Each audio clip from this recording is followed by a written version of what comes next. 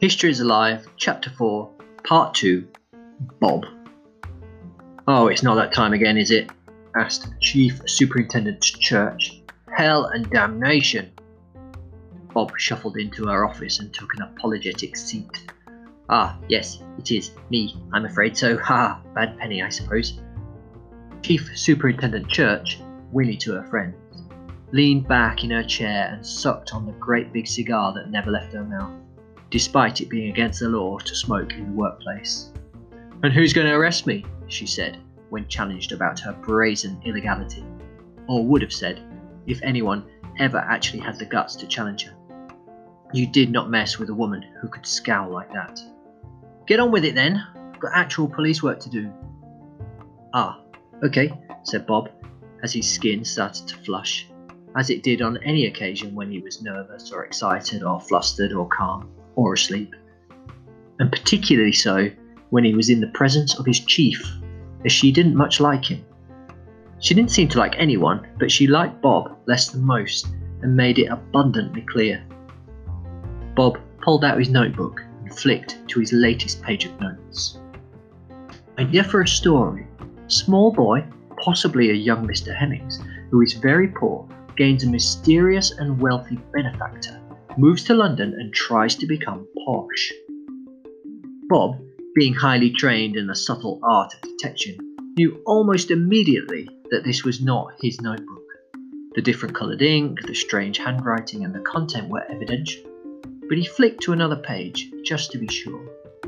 "Idea for a story. A tale of two towns, possibly Ipswich and Norwich, and a man, possibly Mr. Hemmings, who looks like another man and eventually volunteers to die in his place. Not sure why. Needs more thought." Bob started to go redder than ever as he tried to quietly put the notebook back in his pocket.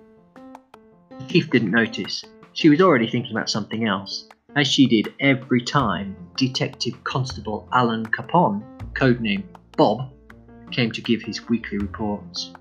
She really couldn't abide the fellow, hence the codename of Bob, when all her other undercover officers had cool-sounding names like Menace and Deadlight.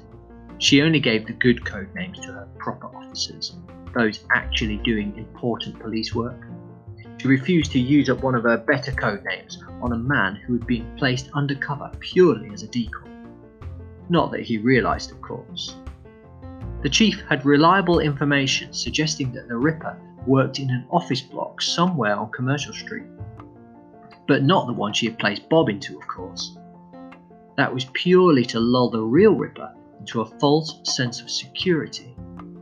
The strategy was that the Ripper would be so emboldened by the police's ineptitude that he would somehow reveal himself.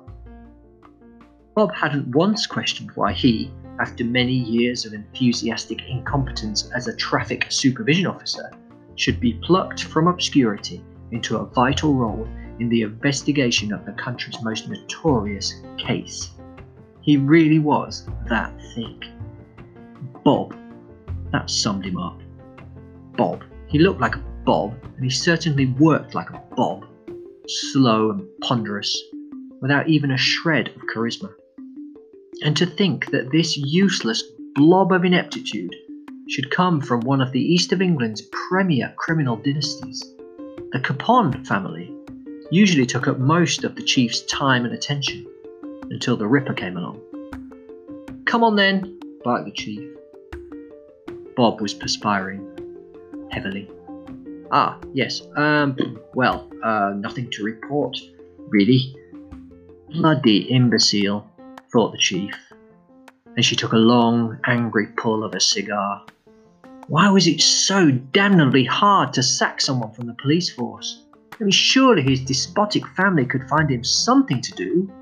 I mean, they wouldn't trust him with any of the racketeering or the smuggling, but he could hold doors open or something. Or surely they needed cannon fodder from time to time, or a decoy or a patsy.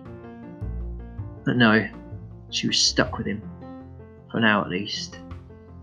She couldn't even be bothered to berate him for wasting her time. The chief stared at Bob until he took the hint and left.